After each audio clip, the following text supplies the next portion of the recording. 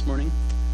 We are going to end our series today, and I had intended to actually go a little bit longer than this, but there's something kind of dominating our national attention right now that needs to be addressed, and you can probably guess what it is. So next week we're going to start a series called The Elephant in the Room, and it's just a 4-part series. We're actually going to be reading the book of Titus and seeing what the early church had to say about politics and how we live in the political system that we live in. So, and no, I am not going to tell you who I am voting for or who Jan is voting for, Jan Busboom. I might tell you who Heidi is going to vote for, but we'll see. So there you go. So to get started this morning on our final part of this series, God, I Wish You Knew. The other day, now, men, at the men's retreat, I need to get this off onto the table. At the men's retreat, this is a part of what I shared there, especially the beginning, so don't lose your focus. Like, keep paying attention to me because we are going somewhere else with this. But I wanted to start with a really similar place to what we did at the men's retreat the other day. We're going to talk about fear a little bit.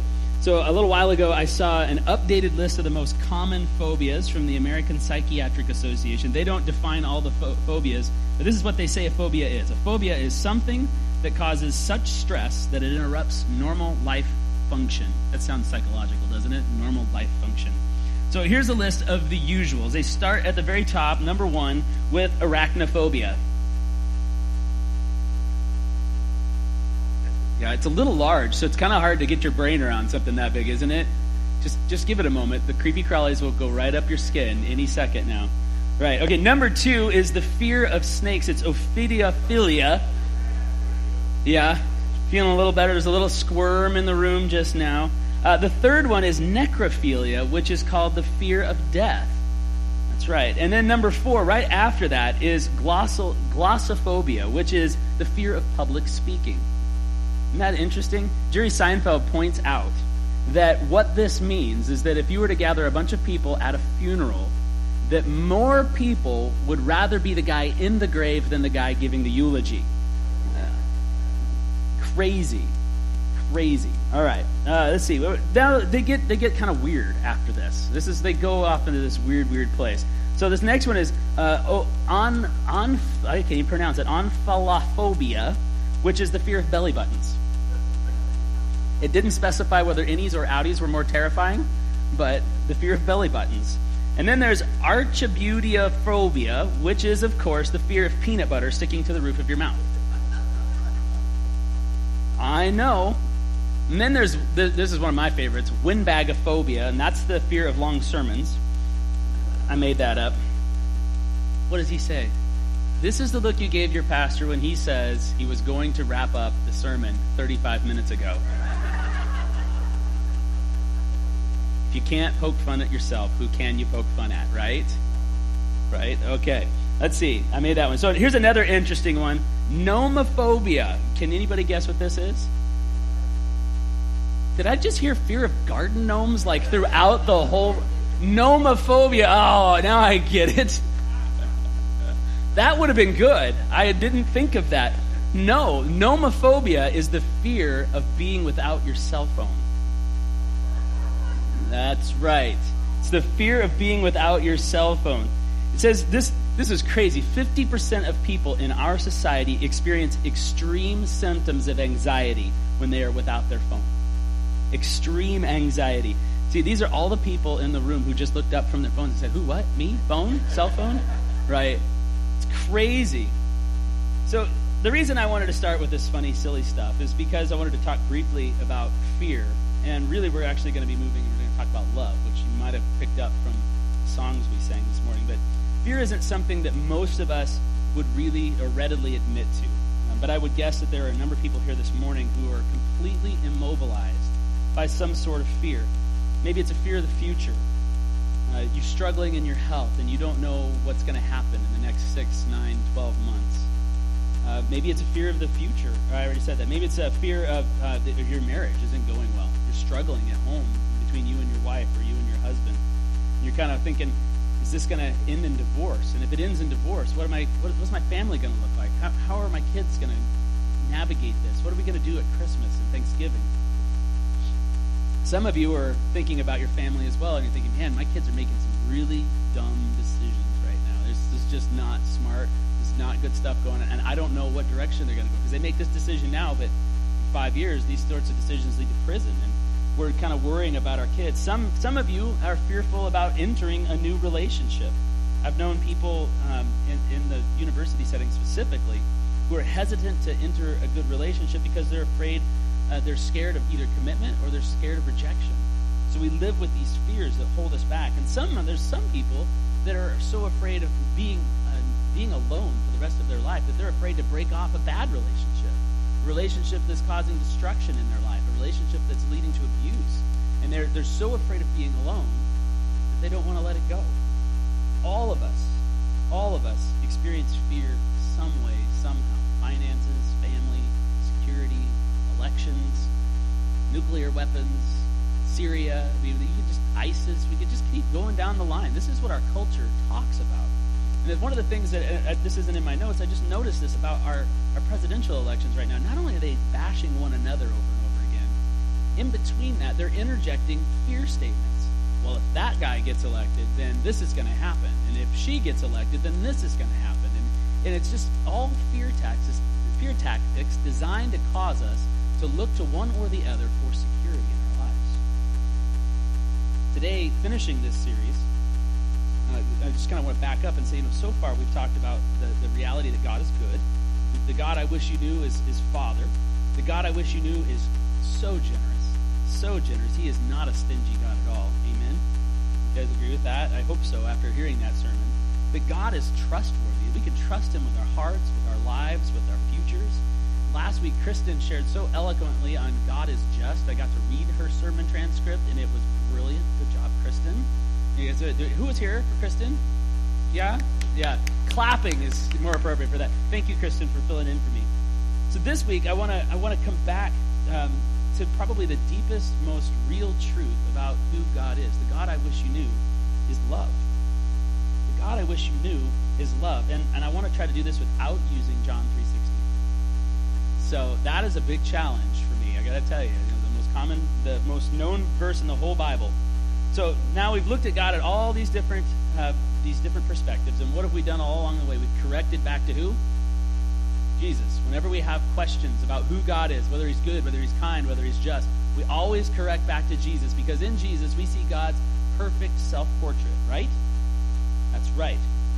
So, as I was preparing and thinking about this, I was looking at all the stories of Jesus, Matthew, Mark, Luke, John, those 4 books. I was reading all these stories of Jesus and thinking, hey, which one of these stories best points back to this idea of God is love?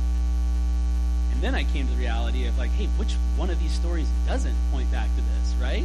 Which one of the stories of Jesus does not reveal a God of perfect and holy love? They all do it. So that got me thinking, I'm well, let's think broader than this, and just think not just the stories of Jesus, but what about the people who knew Jesus? What about the disciples who followed Jesus through the wilderness for 3 years? What about the apostles that were leading the church after Jesus had left earth? How did they see Jesus as the God of love?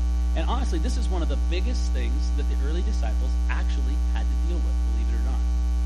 So we're correcting back to Jesus, but we're going to correct back to Jesus by looking through really the Apostle John and the Apostle Paul. But we're going to be sticking our noses, we're going to anchor ourselves in God's Word in 1 John chapter 4, if you want to open the Bible there. So if you look back at history, you're going to see that the 1st, 2nd, and 3rd century Christians believed that Jesus loved them deeply before the Bible told them so. You guys following me that? Jesus loves me, this I know, for the Bible tells me so, right? This is our proof that Jesus loves us, because the Bible tells us so. But the 1st, 2nd, and 3rd century Christians didn't have the Bible to tell them so. They didn't. So they loved Jesus before the Bible told them so. They were able to hang on to this Jesus who is a God of love. And I want to show you why. See, the first apostles, they were looking at Jesus, and here's what they had to wrestle with. If Jesus is God, right? We believe that Jesus is the Son of God. If Jesus is God, how is it that God could fit inside of an earth suit? How is it the God that created the expanse of the universe, who is bigger than the expanse of the universe, somehow managed to fit into an itty bitty teeny weeny living space, right? How many of you guys remember that from, what was that movie, Aladdin, right? There's the quote from Aladdin. A couple of you guys picked up on it. This is an itty-bitty, teeny-weeny living space. How could God be God and also be man? This theological term that we talk about when we say that God is become man is called incarnation. Is that God took himself and poured himself into an earth suit. See, the problem is that if Jesus is the ultimate revelation of God, and that God manages to fit inside of an earth suit that is finite, flesh that is prone to suffering, sickness, and death, how could God get in there and still be God as well as a limited human being? How is that even possible? Paul came up with a part of the answer when he said this in Philippians chapter 2. Have this mind among yourselves, which is yours in Christ Jesus, who, though he was in form of God, did not count equality with God something to be grasped, but he emptied himself by taking the form of a servant and being born in the likeness of man. In other words, Jesus, in becoming man, had to empty himself of some of the divine rights of God. Omnipotence, for example. That's all-powerfulness. Omniscience, all-knowingness, like being able to know everything all the time at any moment, from all of history, future, past, present. Omnipresence, being everywhere at one time, an all-pervasive, all-the-time presence. God had to empty himself of some of those things to pour himself into human flesh. Now, if he did that, what is left to qualify Jesus as fully God? You guys following my question here? What's left? What is left of Jesus that qualifies? And this is the big thing. If Jesus is the perfect revelation of God, which both Paul and Jesus himself has said, if he is the perfect self-portrait of God, what is it that is essentially God that is in Jesus that allows us to understand him as fully God? What is left, the essence, which is to say that if there is anything less than this, then he's not God. But he's achieved this place. He's got this part left that is God, that is essentially God. What of the Father did people see in Jesus? When the disciples looked at Jesus as he walked, what did they see?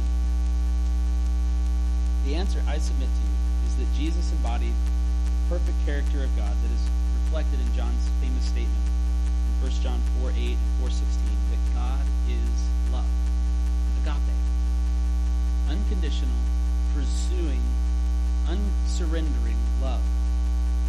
Love that goes to the ends of the earth to chase us. Let's read this together in 1 John 4:7. Beloved, let us love one another, for love is from God, and whoever loves has been born of God and knows God. Read this next part out with me, verse 8. Anyone who does not love does not know God, because God is love. Underline those last three words. God is love. Underline them in your Bible or in your notes. I recommend having a paper Bible with you, especially the next several weeks as we look at a specific book in the Bible. Underline them. God is love. In this, the love of God was made manifest. Underline that word too. Made manifest among us. That God sent his only Son into the world so that we might live through him. In this is love. Not that we have loved God. It's not about how well we love him, but that he loved us and sent his Son as a payment for our sins. According to this sacrifice, God is not defined by absolute power. God is not defined by complete knowledge of everything. God is not defined by universal presence. Instead, he is defined by love. Not even just by love, but as love. This is a being verb. He is love. The kind of self-sacrificial love that we see on the cross at Calvary. That's 1 John 3:16 says that. In other words, this is from Dietrich Bonhoeffer. He said this. He's a theologian during World War II. He's German. He was a pacifist before World War II, and then in the midst of World War II, he actually participated in a plot to kill Hitler because he believed he couldn't stand by. God's justice could not stand by and allow Hitler to do what he was doing. And he lost his life in the process. So this guy is a tough theologian, right? He said this. I got to find my place. I lost it. Love is the revelation of God. And the revelation of God is Jesus Christ. God is love. Another theologian, Peter Kreeft, said this, that love is God's very essence. Everything else is a manifestation of that presence. Everything else is a manifestation of God's love. In other words, every blessing, every healing, every promise in God's word, every touch from the hands of Jesus, every touch from one of the hands of one of his people in your life, every good and perfect gift, all of these things are manifestations of God as love.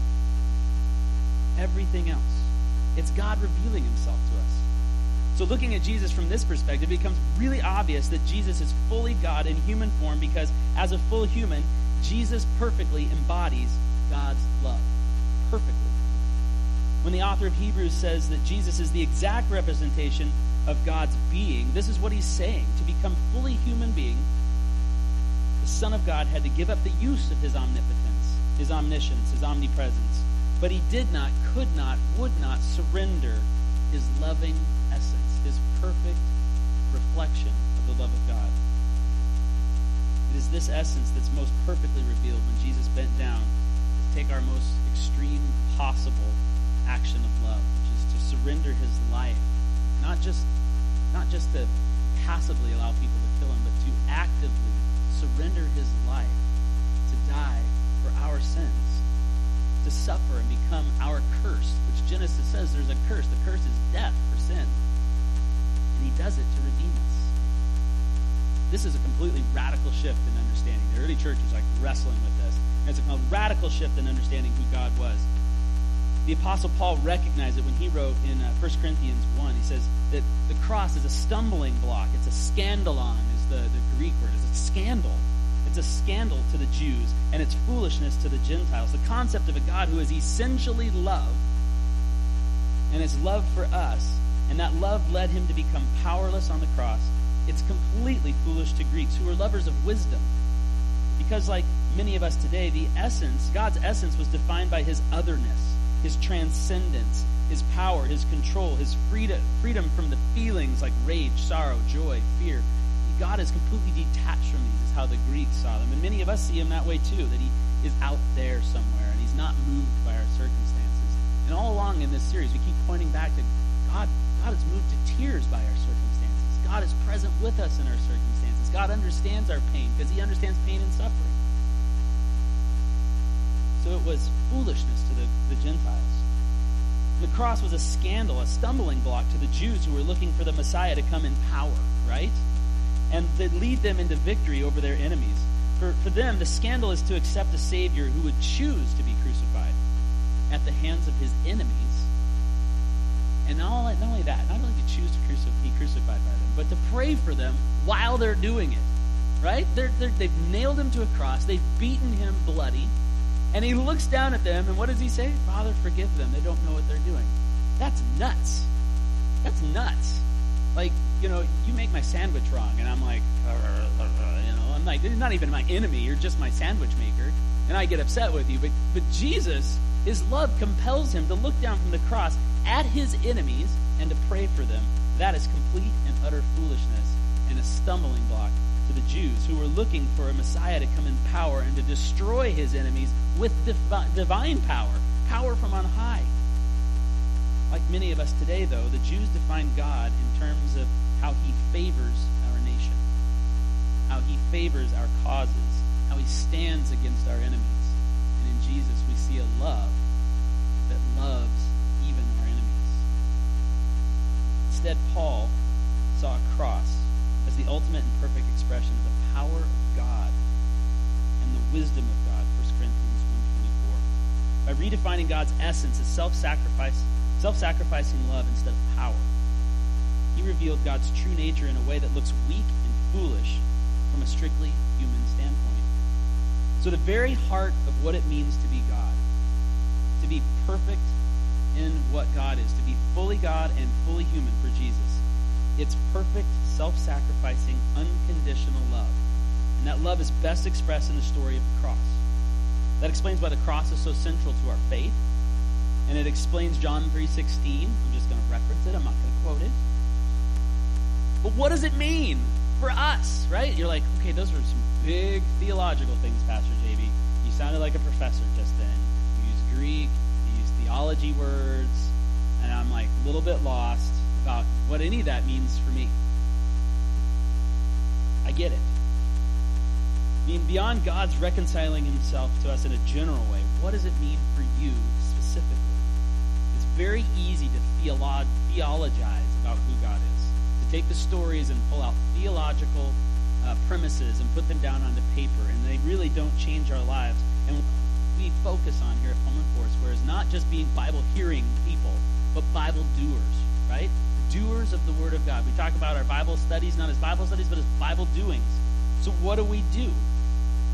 What does the perfect love of God mean for us? And what does it do in us? Again, the disciple John is the one he's the disciple that Jesus loved. What a title, right? Wouldn't that be so cool? And the one that Jesus loved is reclining next to him. He refers to himself in these ways. I always thought it was a little pompous, but I think that he was captivated by this love of God. And then he so John took care of Jesus' mother after Jesus died on the cross and was resurrected. That was his job, his one job. Everybody else, they had to take care of the church. Peter had to preach. Thomas had to manage the money. They were taking care of stuff, taking care of widows and orphans. But John, he just took care of Mary. And he had all this time to sit around and think about all the stories of Jesus and to think about all the things that happened, all the little jokes they shared, all the little quips and quotes that happened, all the teachings of Jesus, all the times that John was able to recline his head on Jesus. And he comes up with these massive statements about who Jesus really is, the love of God. So let's read from 1 John chapter 4. I want to continue on where we were just at and look at verses 16 and 18. And this is what John, that beloved disciple, says. So we have come to know and to believe the love that God has for us. God is love, and whoever abides in love, self-sacrificing love, agape, abides in God, and God abides in him. By this is love perfected in us, so that we may have confidence for the day of judgment, because as he is, so also, underline or circle that word also, so also are we in this world. There is no fear in love, but perfect love casts out fear. The fear has to do with punishment, and whoever fears has not been perfected in love. What does this perfect love do for us? Firstly, perfect love makes us perfect. Perfect love makes us perfect. John says that if we have experienced the love of God, then we will do two things. Two things will happen. First of all, as he is, so also are we in this world. As he is, perfect love, so also are we. And not just in heaven, but where? Here, in this world. We are self-sacrificing love. Now, many of you, both of you, I don't know where that came from. Now, both of you are looking at me right now, and you're saying, all of you, I know, even in my own heart, as I'm speaking this, I'm going, that is the biggest crock I have ever heard. I am not perfect self-sacrificing love. What do you mean, as he is, so I will be in this world? I'm feeling a little bit like a failure right now, if that's the truth. If God's word is speaking true, I'm feeling like I miss it. I am certainly not a perfect reflection of Jesus' self-sacrificing love. I mentioned the sandwiches earlier. Imagine when I get my coffee and it's not right? If my coffee isn't right, I get upset. Or if a bad driver cuts me off on the road, it's like things get interesting real fast because I'm like, I just want to, None of that is perfect self-sacrificing love. Those are just little teeny tiny moments of my life. Does that mean that I am not a Christian? There was a lot of discussion just then. Yes? No? Some of you got it right away. You're like, well, he's not a Christian, then so we gotta. Yes means you're not. Yes, no, you're not a Christian. I don't know. What does it mean? No, it does not mean I'm a Christian. Here's a little truth that we need to remember about how God speaks to us. And I shared this at the men's retreat. What? Okay. Whatever. Said it wrong twice. We'll go with 3 times. No, it does not mean I am not a Christian. Is that good?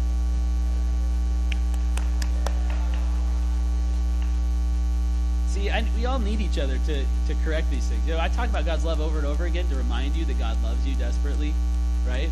And the same thing. So you guys right now reminded me about how much God loves me. And no, it does not mean I am not a Christian. What it does mean is that God speaks to us differently than you and I speak to each other. See, when we speak to each other, we talk about in the moment, our circumstance just now, who we are just now. But God, he speaks to us about what we will be when he has made us perfect in Jesus. When God comes to you, he never starts with what you are. He starts with what he intends to make you in Jesus. So he looks at a cowering man in a hole in the story of Gideon, which we talked about at the men's retreat. A man who is hiding in a hole from fearful army, or from vast armies. And God looks at him and he says, man of valor. He looks at Moses. He comes to Moses in a burning bush, and he says to Moses, Moses, you will be one of the greatest orators ever known, and you will speak to the rulers of nations in my behalf. And Moses is like, but God, I can't speak. I'm afraid of public speaking. I would rather die. You know, he's a Jerry Seinfeld. It's perfectly. And he'd rather die. And God says, I will be your mouth. John says here that because of Jesus' perfect love on the cross, God's love is perfected in us. When God looks at us, he doesn't see our impatience, doesn't see our anger, doesn't see our rage. When God looks at us, he sees what we are intended to be in Christ Jesus, and what we are becoming as we are perfected in his love. Romans 7:14 says this, that faith is believing when God calls into existence the things that don't yet exist. That's my translation of that. It's faith. Having faith is actually believing that when God says something, that it's going to be real. So that when God says to you, you are perfected in love, to have faith is to believe that I am being perfected in love and becoming what he has intended me to be. Oh, there we go. Amen. Amen. God does that with you. He speaks to you when you are dead in your sin. He calls you alive based on his resurrection. The question is whether you will believe him. Satan, on the other hand, is the one who starts with who you are and what you've done and defines you by that. He whispers to you, you're a failure, you're a coward, you're weak, you're a reject, you're prideful, you're selfish, you're not perfect love. You're not God embodied in flesh. You're not God's presence in this world. He usually is backing it up with truth, too. He's like, you're a coward. Did you see what you just did? You're just full of rage and anger. Did you hear how you just spoke to your family? He's backing it up with truth. Truth. That's why he's called the accuser of the brothers. Accuser of the brethren. He does it day and night. But God says this, my beloved child, my righteous saint, my perfect reflection of Jesus. You say, but God, I'm none of those things. And he says to you in Yoda's best voice, you will be. You will be. It's hard to do Yoda's voice. The Holy Spirit speaks to us differently. And sometimes it's hard to define Satan's voice from the Holy Spirit's voice. You know, we get them mixed up because both of them are speaking truth to us in some respects. But their purposes are different. So let me just help you understand the difference between the two. So when you hear voices, okay, maybe not literal voices, but when you hear these voices speaking to you, you'll understand which is which. Satan always starts with who you are and what you've done, and he beats you up for it. Who you are, what you've done, and he beats you up for it. But the Holy Spirit starts with a declaration of what he is making you in Christ Jesus. Mighty man of valor, righteous saint, perfect in love, perfect in righteousness, holy, beloved one of God. Don't wait to be perfect to start living it. Don't wait around to be brave to start living brave. Don't wait for God to make you into this thing and then start living out of it. That's not how it works. That's also another sermon, so we'll not go there. Second thing that John says that perfect love does for us is this. Perfect love makes us brave. We no longer live in fear. Not even of arachnophobia, of spiders. We don't even live in fear of those. The second thing that John says is God's perfect love makes us fearless. It says this in verse 18, there is no fear in love, but perfect love casts out, or the better translation of the word casts out is drives out fear. Look at the next phrase. For fear has to do with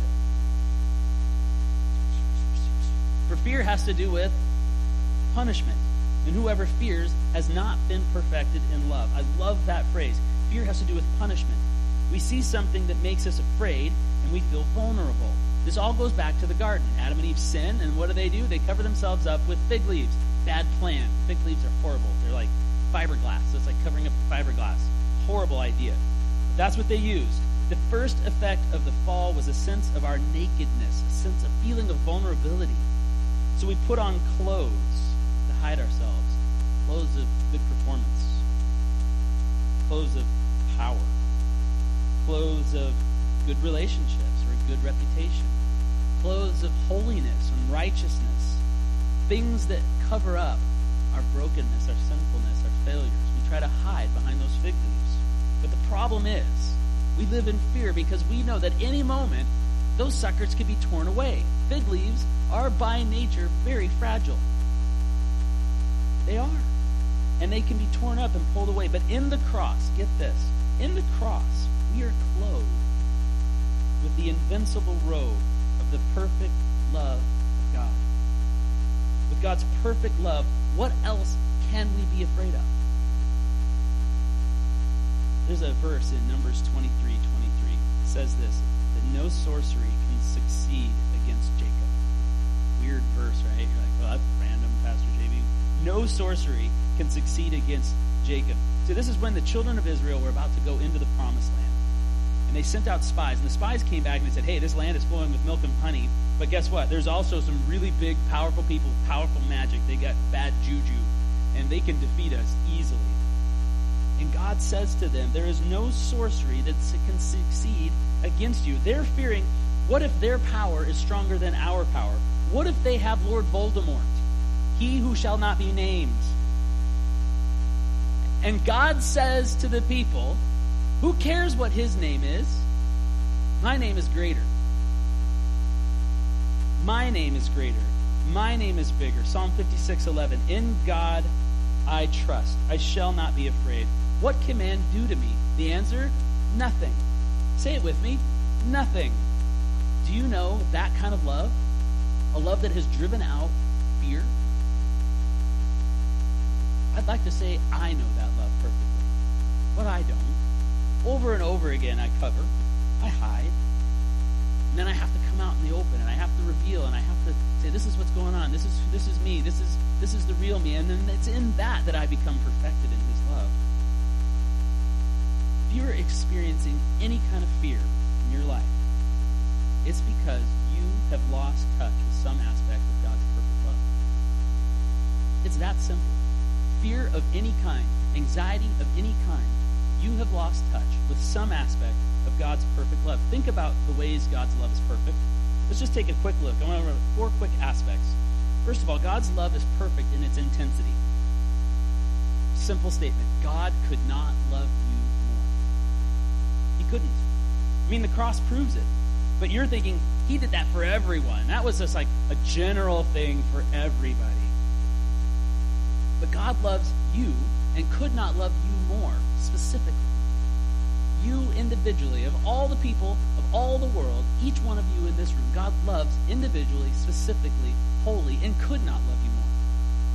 There's a joke that says, can God make a rock that He cannot lift? It's kind of like a false proof to say, oh, well, then God can't be God. If God can't make a rock, then He can't do something. And if He can't move it, then clearly He's not God. But I want to tell you something God can't do. He can't love you any more than He already does. Nor can He love you less. It is not in His nature. Some of you are thinking, oh, well, God probably loves me like you love your dog Dexter. My dog Dexter. I love my dog Dexter. Sweetest thing in the world, except for first thing in the morning when he comes into the room and wants to lick you. It's like, oh, it's too early for being licked. And then he wants to bite you. I love Dexter. I think he's great. I think he's a great dog. He's a sweet little thing. But you know what? If Dexter and one of my children were out in the middle of the road and a car was coming, who would I say? My daughter, right? You Dexter. If any one of you, almost any one of you, were in the street, I'm kidding. If any one of you were facing death, or it was between you and my dog, I would save your life. I would save your life. And you're all thinking, oh, okay, well, God probably loves me like He loves His dog Dexter.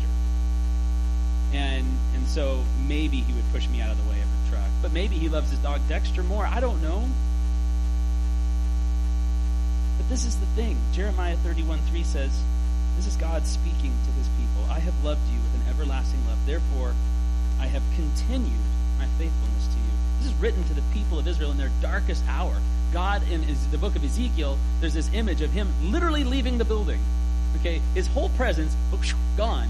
The people of Israel are left all alone, and because God, they've just turned their back on him. They've gone to false idols. They've just destroyed everything that is good and holy. God has had to back off and back away. And yet, in that moment, he still turns around and looks at these people who are proactively prostituting themselves away from him, and he says to them, I have loved you with an everlasting love.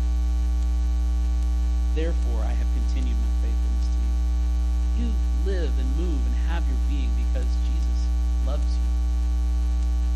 God flexes this whole universe and bends it, and I'm going to talk about this in a minute. He bends this whole universe, every molecule in it, for your good and for his will in a perfect way in your life. God loves you with an everlasting love. God loves you just as you are, and he speaks to you as you were created to be in Jesus. There is no length to which love would not go to redeem those who he calls his own. And that is what he's called you and me, his own. God revealed his love for us in this: while we were still sinners, Christ died for us. God loves you in the midst of the mess. In the middle of the mess, he loves you. He cannot love you any more nor any less. The second aspect of God's love that we can lose touch real quick with is constancy. That's a theological term. It's a state of being that is marked by consistent faithfulness. Always faithful, always true, never leaves, never forsakes. So when Jesus sent out his 12 disciples, he said this. Remember, you guys all remember the Great Commission. He said, all authority in heaven and on earth has been given to me. Go therefore and make disciples of all nations, baptizing in the name of the Father and the Son and the Holy Spirit, teaching them to obey all that I have commanded to you. Now get this. He says, and behold, I am with you always to the ends of the age. He finishes this sentence with almost like a run-on sentence. It's like, I am with you. That should be enough. But now I'm going to add this word always so that you know that this never changes. Now wait, that's maybe not enough. Let's keep going. To the ends of the age, till everything burns, till everything's destroyed, till it all comes to pieces, till it's just done, and we start over again in the kingdom of heaven. I am with you. The Great Commission comes with a great announcement. That's what this last part is actually called, the great announcement. I am with you. The power that goes and lasts to the ends of the earth comes from this announcement. I am with you. The power to go to the ends of the earth, to preach the gospel, to baptize people, to save people from their circumstances, to rescue and to reveal the love of God, all the power for that comes from this statement. I am with you. You know what's really cool about that? God is saying this over and over again throughout the whole Bible. Back to Moses. Moses is walking on the hill, sees a burning bush, and God sends him out. And he's like, well, how do I know you will go with me? And he says, I am with you. Gideon, how do I know you? I will go with you. Jonah, I don't want to go. Yeah, you're going to go, but I will go with you. Over and over and over again throughout the scriptures, in all the prophets, I am with you, I am with you, I am with you. God says it over and over and over again, and we I don't hear you. God's one-line answer to Gideon's fear, to Moses' fear, to our fear, I am with you. Question, what would it be like if in any situation, in any circumstance, at any time, with anybody, you knew that God was right there with you? What would that be like? This is what we're offered in Christ Jesus. What would it be like to know that he is with you at all times? You're going into a new relationship. I am with you. You're going into a new ministry. I am with you. You're going to talk to somebody about God's love. I am with you. Dealing with your problems in your marriage. I am with you. Struggling with finances, struggling with fear of all kinds, I am with you. And God's not looking over your shoulder waiting for you to screw it up. He's looking over your shoulder and saying, beloved child of God, perfect saint, perfect in love, perfect in righteousness, I am with you.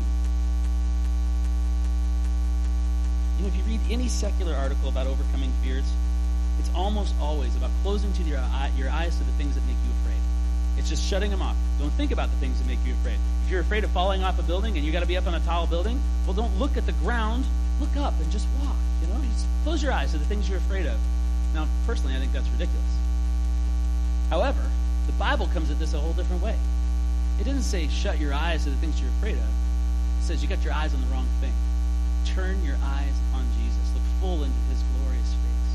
And the things of earth, the things that we're afraid of, will grow strangely dim. It's not closing your eyes to the things that make you afraid. It's opening your eyes to the presence of God right beside you. Some of you have lost the sense that God is faithful and stays with you.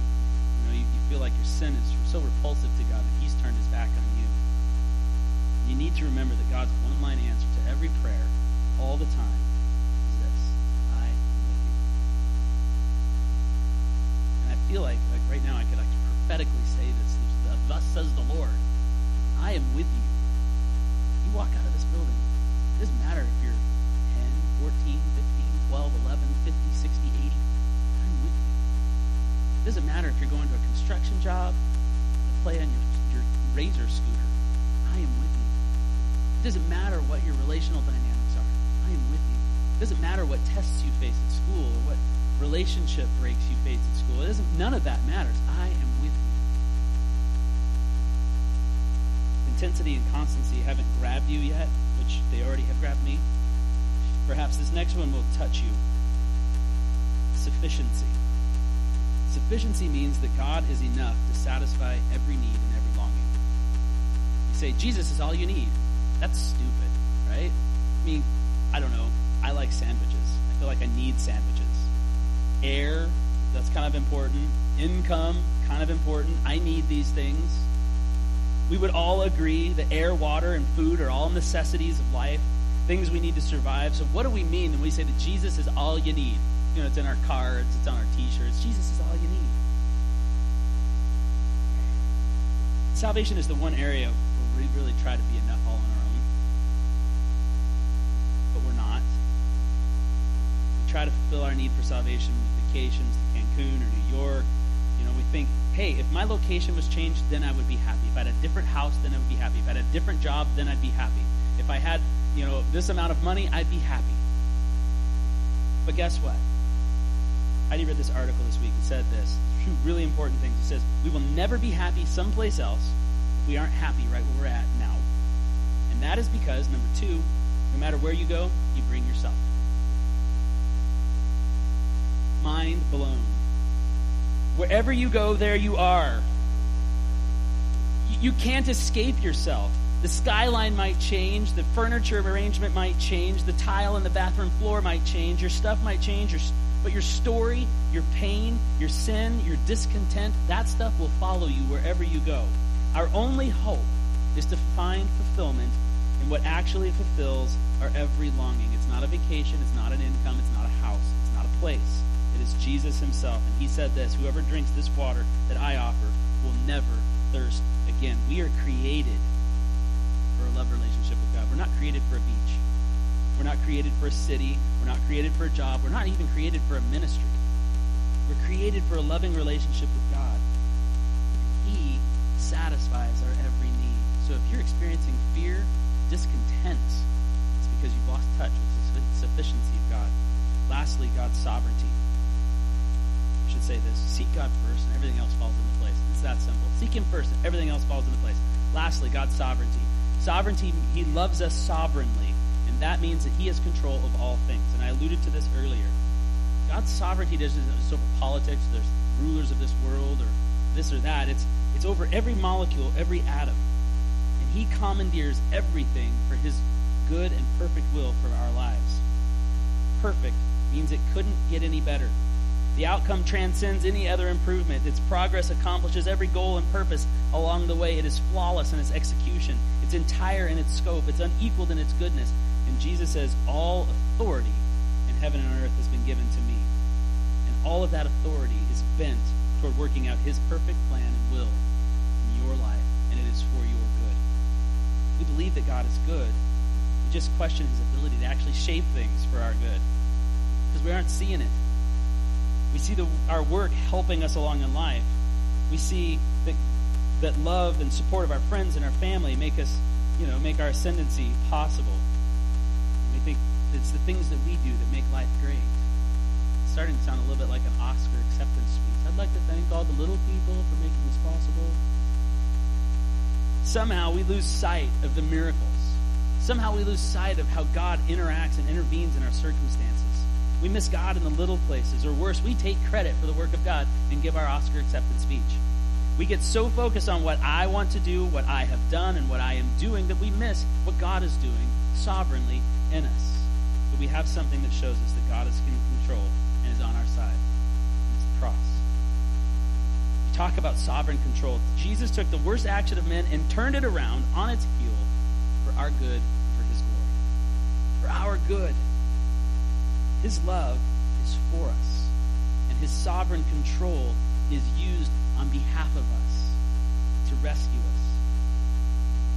So I'm going to conclude with this, and I'm just going to pray. And man, this is some big stuff to deal with, isn't it? It's like you're going to be chewing on this all day, because this is God is love. What does that even mean? Well, this is what it means: that God is perfect in his intensity, his consistency, his sufficiency, and his sovereignty. And if we lose touch with any of those things, fear, anxiety, all of those things creep in, and they keep us from living as one perfected in love. Perfect love drives out all fear. God couldn't love you more. He never leaves you or forsakes you. Our sense of fulfillment comes in being possessed by that love, being possessed by him, owned by him, held by him. Whole lives placed at his feet. And commandeers every molecule in the universe to work out his good and perfect plan for our lives. So here's where the rubber really meets the road. The God I wish you knew is perfect love. But what that means for us is that we are no longer bound by fear. If you're struggling with fear, it's because you've lost touch with the love of God. So what I'd like you to do is I'm going to take one more minute. You hear the crying. I'm going to take one more minute. I want you to pull out your bulletin. I want you to write down the thing that you fear most. Write down the thing you fear most. Is it others' opinions of you? Is it that you won't be accepted? That you're not cool enough, good enough, smart enough? Is it that you won't find a spouse? Is it that you'll be alone forever? I'm just listing things off that we can be afraid of. Why don't you just write that down?